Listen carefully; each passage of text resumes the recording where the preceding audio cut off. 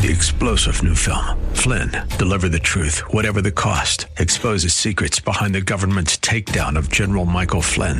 Flynn knew what the intel world had been up to. He ordered the first audit of the use of contractors. This set off alarm bells. He told the truth. He was the most dangerous person for Donald Trump to hire. They had to get rid of Flynn.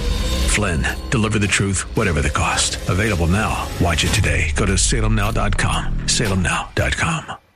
Welcome back. Thursday, August 10th, 2023. I am Seth Leibson. I've got Mr. Bill to my north. I've got producer David Dahl to my west. And for all the cardinal points on the rest of the compass, any of you want to join us, you can do so by calling 602-508-0960. That's 602-5080-960. What is required in a joke for a statement?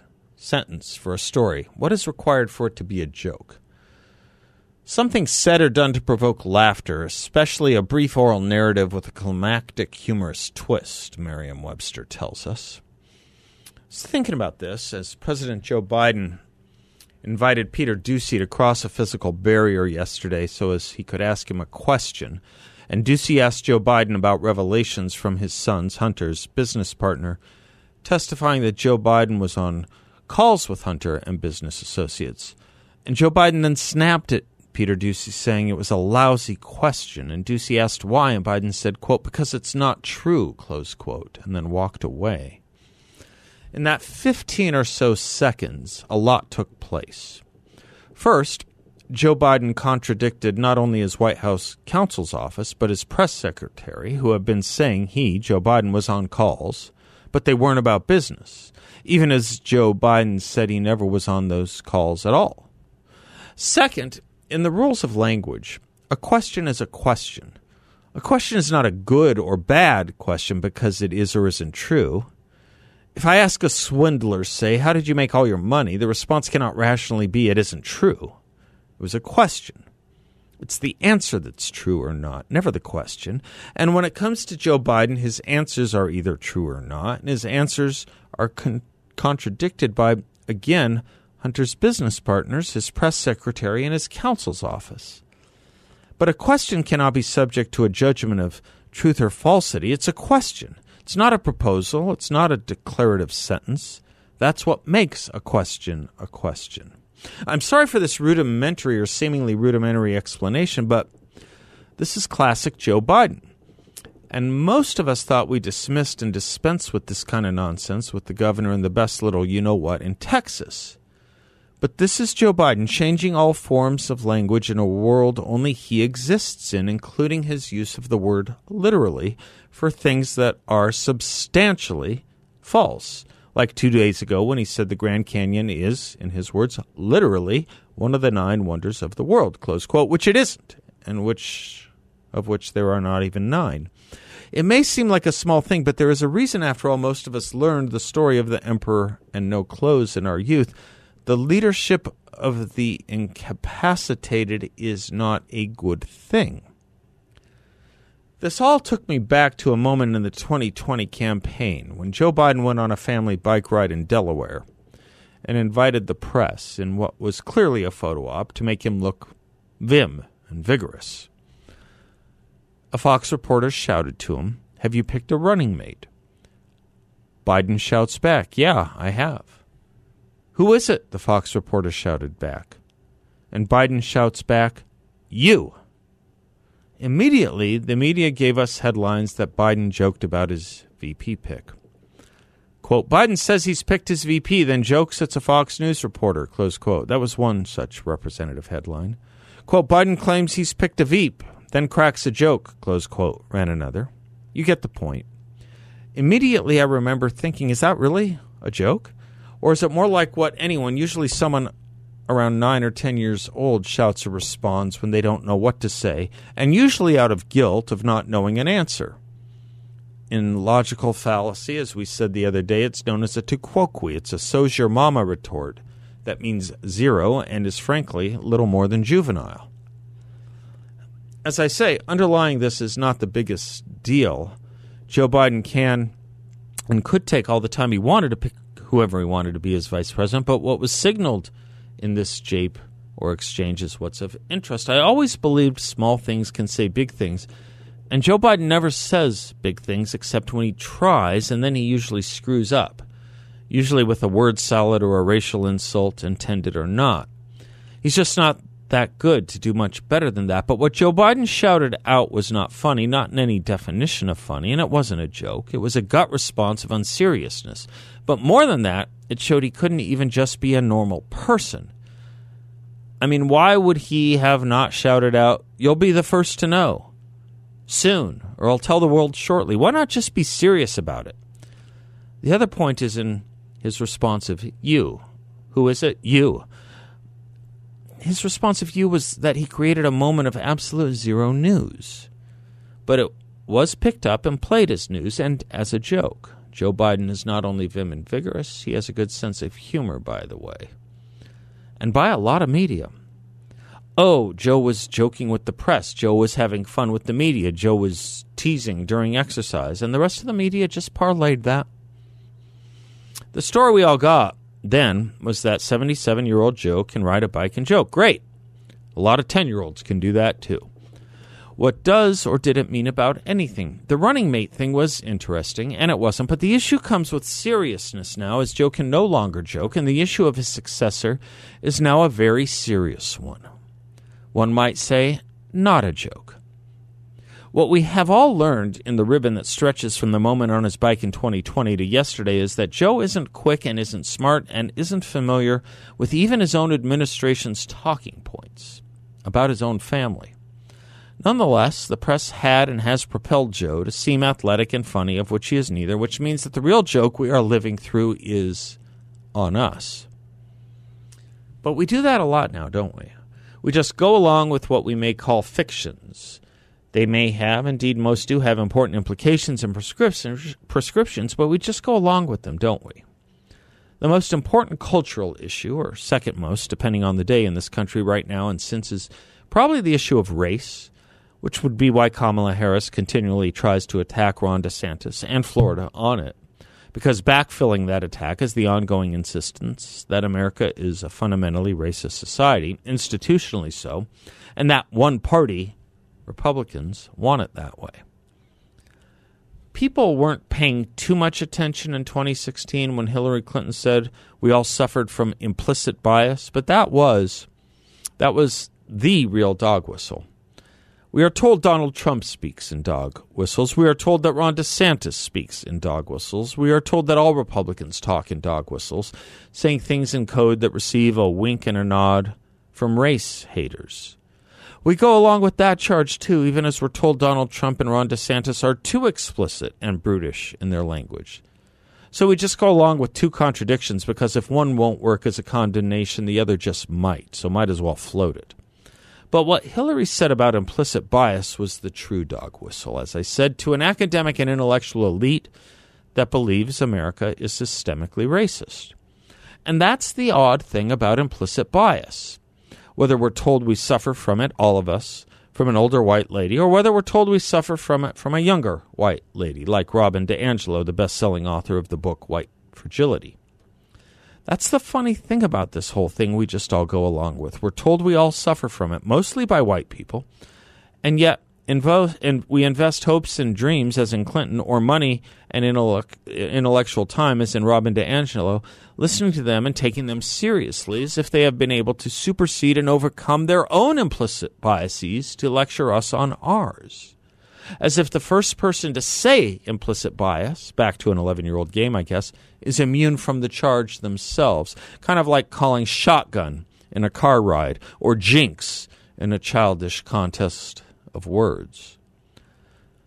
To put it clearly, I, white person, should be listened to, as I am recognizing all white people are racist, whether they know it or not, admit it or not, and I should be listened to about this to help you understand how racist you are too. Funny thing about that game, most racists don't try to expose and prove the odiousness of their racist beliefs. They usually try to defend them. But when we are all racist by dint of our color as white, somehow we all just go along and take seriously white people, especially white women, telling us We are all racists and need to deal with it, apologize for it, or compensate for it. The other funny thing about it, if you admit your own guilt, what do you have to teach me or instruct me on other than your own story? You have no credibility to lecture or instruct me on mine, right? The idea of indicting someone for your own guilt or errancy is just another funny thing about modern society we all just go along with. It used to be called disqualification. I mean, how many criminal convicts are allowed to be prosecutors, much less even become members of the legal bar? Do arsonists get to join fire departments? Do traitors get to become members of our military? Do drunk drivers get to be truckers or chauffeurs or even keep their licenses to drive? I'm reminded of the Ralph Waldo Emerson line, the louder he spoke of his honor, the faster we counted our spoons. Which all reminds me of the pseudo-sophisticated intellectual infancy or conceit from the Academy in the 1980s and 1990s.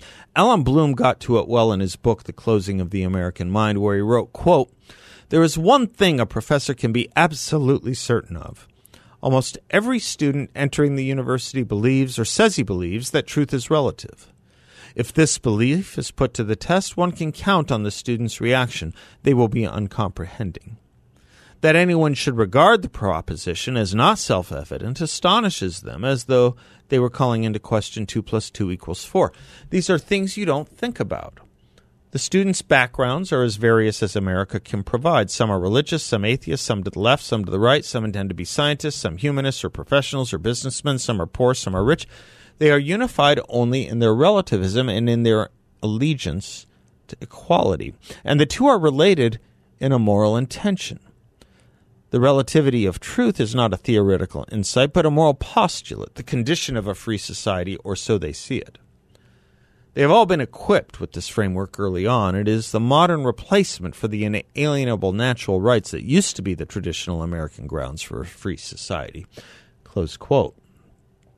And of course, the funny thing we all just went along with was when someone could say there was no such thing as absolute truth. If you question them on this, they did not understand. They themselves were admitting, they themselves were postulating at that very moment their own absolute truths. Judgment. This all gave birth to another piece of nonsense we all just kind of went along with, that one should be not judgmental. Not about lifestyle choices, not about other cultures, not about other countries, not about other people. And yet we knew deep down that this was also a conceit. For people make rational judgments every single day in forming contracts, in deciding on partnerships, legal or familiar, and in deciding court cases, criminal and civil. So deep down was it a ruse that today there are no more judgmental people than those who used to cast the pitch to us not to be judgmental. The liberals and the left. They judge us all the time. About whether we are racist, about what we think, about what motivates our thinking, and about our intelligence levels. Which brings us to another noun that has lost favor, if not currency, hypocrisy. Used to be a hell of a negative indictment of someone or something. It had nearly the same potency, as calling someone a racist. One thinks about its potency in the 1980s, for example, where some preachers of moralism in the name of God were found to have been engaged in something awfully close to prostitution, but certainly the violation of the commandment against adultery. I'm thinking of your Jimmy Bakers and Jimmy Swaggarts. That hypocrisy we took so seriously that we even indiscriminately denounced and distrusted the real preachers, the real pastors, those in their business who never went down those roads. We allowed it to taint an entire part of religion in America. Hypocrisy was such a potent charge once, we used to think of it as the respect or homage vice paid to virtue, and that it hurt everybody. Today, when we call a political leader a hypocrite, it means nearly nothing. It's almost as if we wished there were a better word. But this is all what happens when you defy common sense and go along with things you know are simply not true because of the conceit of the pseudo-intellectual age, where you either have forgotten the natural right arguments or you want to be considered part of the in crowd. But in all our nodding at all this, let us remember the conclusion to the Hans Christian Andersen story of the Emperor in his new clothes that I was referencing earlier. It goes like this. Everyone in the streets and the windows said, "Oh, how fine are the Emperor's new clothes. Don't they fit him to perfection?" And see his long train. Nobody would confess that they couldn't see anything, for that would prove him either unfit for his position or a fool. No costume the emperor had worn before was ever such a complete success, was the fiction they had to maintain. "But he hasn't got anything on," said a little child. "Did you ever hear such innocent prattle?" said its father. And one person whispered to another what the child had said. "He hasn't anything on." A child is saying he hasn't anything on. "But he hasn't anything on," the whole town ultimately cried out at last. The emperor shivered, for he suspected they might just be right. But he thought, this procession has got to go on. So he walked more proudly than ever, as his noblemen held high the train that wasn't there at all. Nobody would confess the truth, for they didn't want to be seen as foolish. Today one might say racist or an idiot. Finally, a truth-teller did appear, a child, because children know when they are being swindled in a way we sophisticated adults convince ourselves against, especially if someone with a Ph.D. or in a high station says something. And so I fear where we are today, too many holding high a train they truly know isn't there at all, in all of our cultural and political disagreements. And I worry more. Joe Biden may himself even suspect it, but he walks more proudly than ever, as his entourage hold high the train that isn't there. It's not a joke, none of it is. Indeed, it's deadly serious. Literally.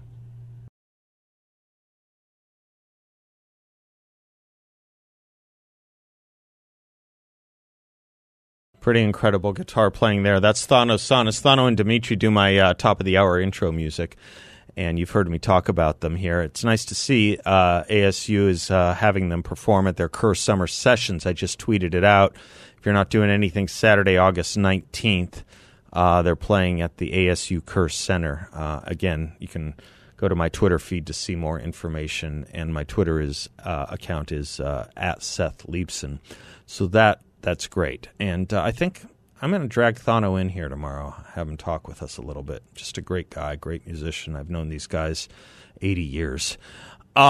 Okay, what did I... Oh, yes, Iran is in the news, as the U.S. is in the news, because we just freed up $6 to $7 billion in exchange for American hostages that Iran was holding. Did you know Iran was holding American hostages? Did you?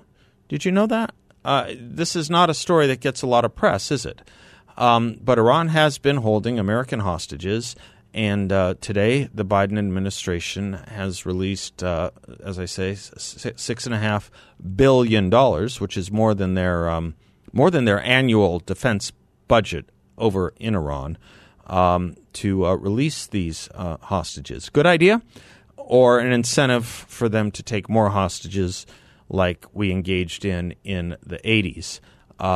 That's what I would say. This is a country that engages in taking American hostages, and that is, in fact, more of what they will do because they know that they can hold America hostage for ransom, and we just paid that ransom. What's the matter? Why are you giving me a weird look? Yes, we just paid that ransom. $6 billion to Iran. And by the way, shame on the media. Shame on the media for not reminding Americans that this country we're trying to strike a deal with is holding American hostages. I'm happy for the hostages coming home. Believe me, I am. But is this the way to do it, or is this the way to guarantee more will be taken? The answer is the latter. We have, let's see, 79, 89, 99, 2010, over 45 years, over 50 years of experience with this in Iran, doing the same thing over and over again and expecting a different result. The result is never different. It's always the same.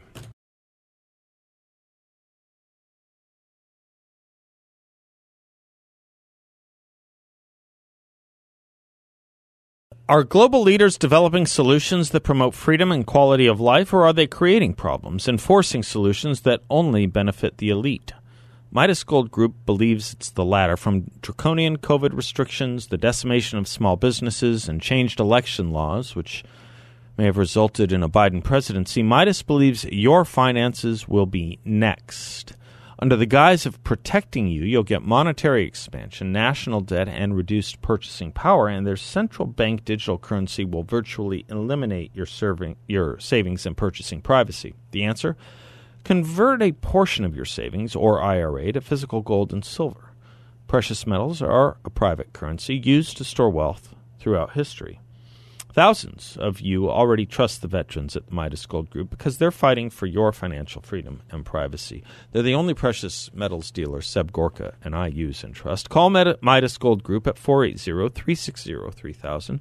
That's 480-360-3000, or visit them online at MidasGoldGroup.com. Stephen Hayward reports that the New York Times is apparently, speaking of jokes, trying to pass off satire as news with its later feature about the awesome Vice President Kamala Harris. The headline is this, quote, Kamala Harris takes on a forceful new role in 2024 campaign. The subhead, the Vice President is trying to reclaim the momentum that propelled her to Joseph Biden's side as a candidate and into the White House in 2020. Close quote. This story proceeds along these lines. Once a rising star as a senator in California, Ms. Harris has for years been saddled by criticism of her performance as vice president. She has struggled with difficult assignments on issues such as the roots of illegal immigration and the narrow path to enduring voting rights protections. Concerns about her future spread as Democrats ponder whether she would be a political liability for the ticket. It's good to have her out there, said Cedric Richmond, a senior advisor for the DNC, who added the vice president's decision to take on the Republican Party was central to the campaign's 2024 strategy. It also keeps President Biden above the fray. Mr. Richmond said he is still uniting the West against Russian aggression. She can go highlighting the accomplishments, and she can take on people like DeSantis. Meanwhile, Kamala said on TV recently that, in fact, there are several polls showing that, quote, I have a terrific approval rating, close quote. This proved too much even for PolitiFact, which glumly reports that, quote, public polling results do not support her assertion. We rate this statement as false. Yes, of course, it is false. She has the lowest opinion ratings, the lowest favorability ratings of any vice president at this point in her tenure, because she says stupid things all the time, probably because she is stupid. That line she keeps using, what can be unburdened by what has been, is her go-to. Here she is, I guess, teaching people about the nature of democracy. The nature of democracy there are two sides to it in terms of the nature of it. There's a duality. On the one hand, when democracy is intact, it is incredibly strong in terms of the strength it bestows on the individuals in terms of their rights and their freedoms. Incredibly strong in terms of what it does for its people. On the other hand, it's very fragile. Our democracy will only be as intact as our willingness to fight for it. And so fight we must, and fight we will. Doesn't that really motivate you? It's very strong when it's intact, and it's very weak if we don't. We're supposed to take this as wisdom. We're supposed to take this as leadership. We're supposed to take this at all. And it's frankly unbearable. It's unbearable lightness. And she's the one with her wits. She's the one in the administration who isn't compromised by a failing issue due to natural age, medical problems. That's the one with her wits. Folks, we're in trouble here. We're in trouble. And what I don't know, I'd love to hear your thoughts on this, is whether the American people hate Republican policies so much that they're going to continue with this trouble, which I think will make us more fragile than we've ever been before, to use Kamala Harris's words. We'll be right back.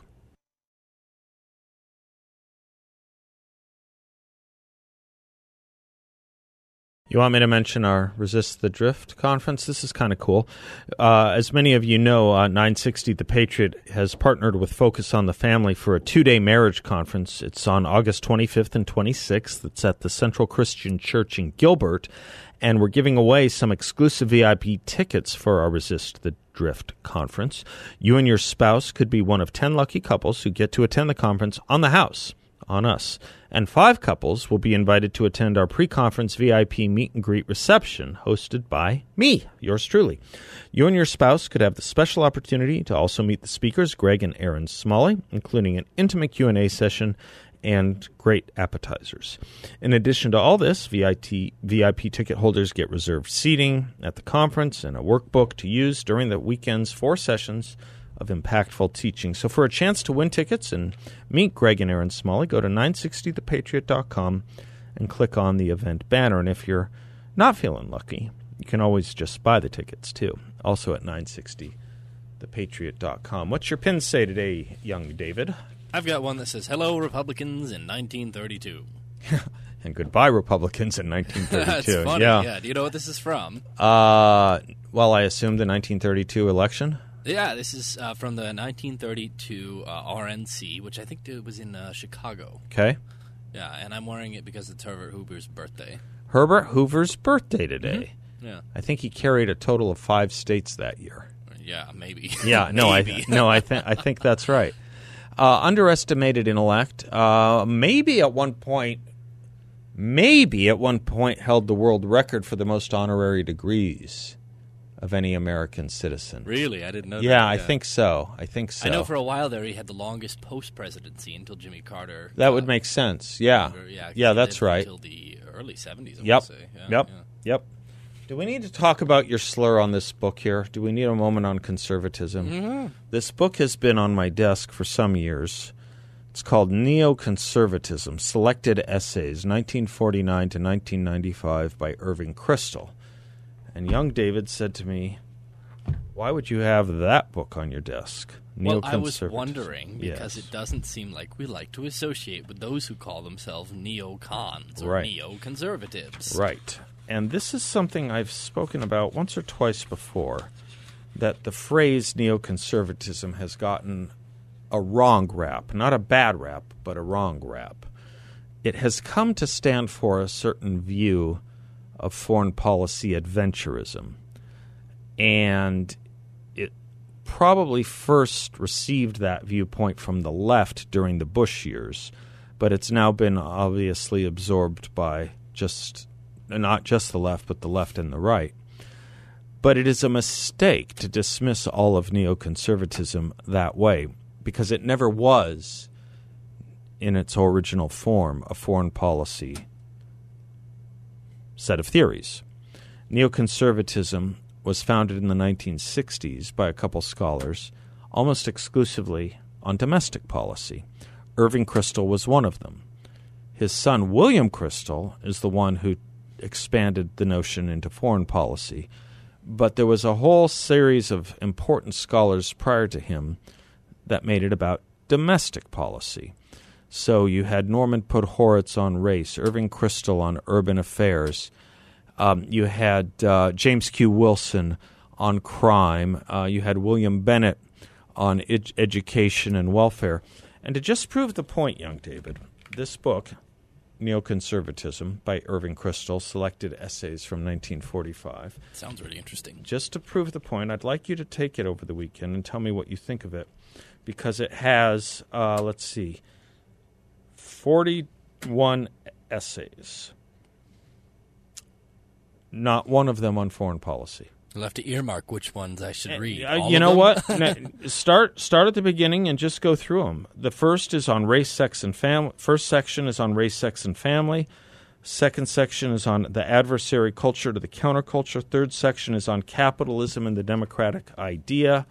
The what did I say? That was the third section. That was the fourth section. The fifth section is on the conservative prospect, American historians, urban civilization, new populism. The sixth section is on religion, and the seventh section is reflections. Now, I often will quote Irving Kristol. Again, it's not to quote his son. His son is a totally different character. William Kristol is not his father, Irving. Irving was a world-class scholar, the author of this book and the founder of neoconservatism, and almost never wrote anything on foreign policy, always on domestic.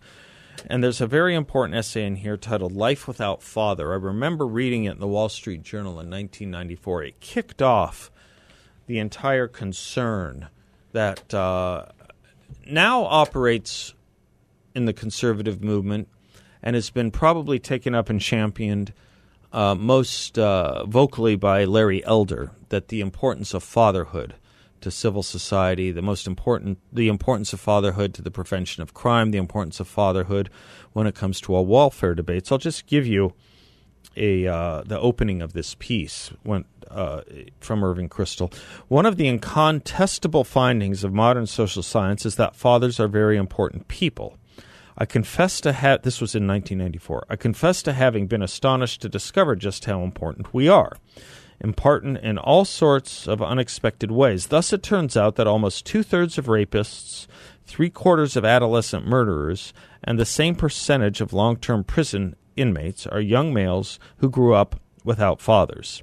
I doubt that many fathers have understood their mission in life had anything to do with the prevention of rape, murder, or long-term imprisonment among their sons. There are other pertinent statistics. When a father is present in the household, teenage girls get pregnant 50% less frequently than their fatherless counterparts. Just why this is so is not clear, though it is highly doubtful that it results from heart-to-heart educational talks about sex.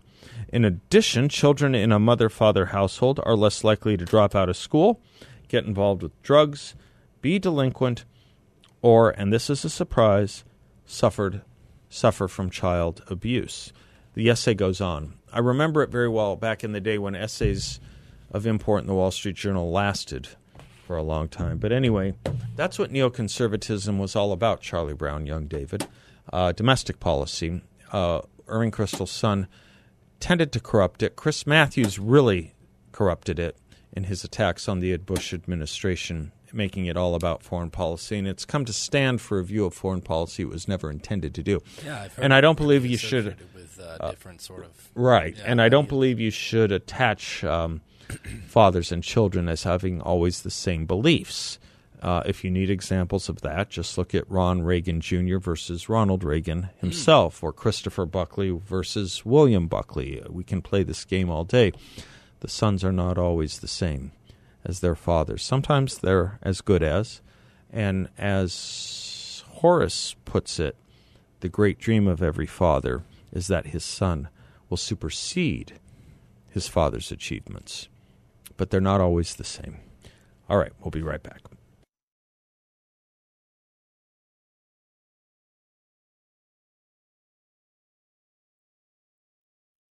Think about the economy, and you have bank failures, you have stock market volatility, you have speculation of a recession, and even today, news of increased inflation. So where do you go to invest? YRefy has an investment. It's in a portfolio with a high fixed rate of return not correlated to the stock market or the Fed. It's a portfolio where you can turn your monthly income on or off, compound it, whatever you like, with no loss of principal if you need your money back at any time. There are no fees in this secure collateralized portfolio from YRefy, and YRefy is blessedly based here locally. I encourage you to stop by their offices on Scottsdale Road on the 101. I have, and I can tell you, you won't get a sales pitch, and no one's going to ask you to sign a thing. But when you do meet with the team at YRefy, you'll see why I trust them so much, and you can too. YRefy is a due diligence approved firm, and you can earn up to a 10.25% rate of return. That's right, a 10.25% fixed rate of return. Check them out at investyrefy.com. That's invest, the letter Y, then refy.com. Or give them a call at 888-YRefy34. That's 888-YRefy34. Okay, this looks interesting to me. Raymond in Scottsdale wants me to understand elephants. Hello, Raymond. Hello. How are you? Before. I'm wonderful. Thank you. Good. When you get a chance, or your listeners can Google teenage elephants need a father figure. Okay. This is it's a fascinating story about young elephants between 15 and 18 years old were transported from one area of Africa. Yes, the Pilanesberg experiment. Yes, I know it well. Yes, we wrote about it in a book called The Broken Hearth. Yes. This is fascinating. Keep going, Raymond. Incredible. Yeah. And they couldn't transport any of the bull elephants. That's right. Father figures because they were too heavy. That's right. So these teenage elephants started rampaging. And they formed groups. Yep, gangs. Right. And they were violent gangs. Killing the rhinos and everything. So as soon as they brought some large male bull elephants in, their testosterone level. That's right. They pacified again. You told the story exactly right. That's exactly right, Raymond. This is someone, I think an ABC News reporter who covered it said it might have been the biggest, the most important Big Brother experiment in history, because elephants are usually docile, but you removed the fathers and they became marauders. You brought the fathers in, it restored order. Yeah, well done, Raymond. Pilanesberg. What more do we need to know? What more do we need to know? Well done. Well done. Yeah, we write that up in The Broken Hearth by William J. Bennett.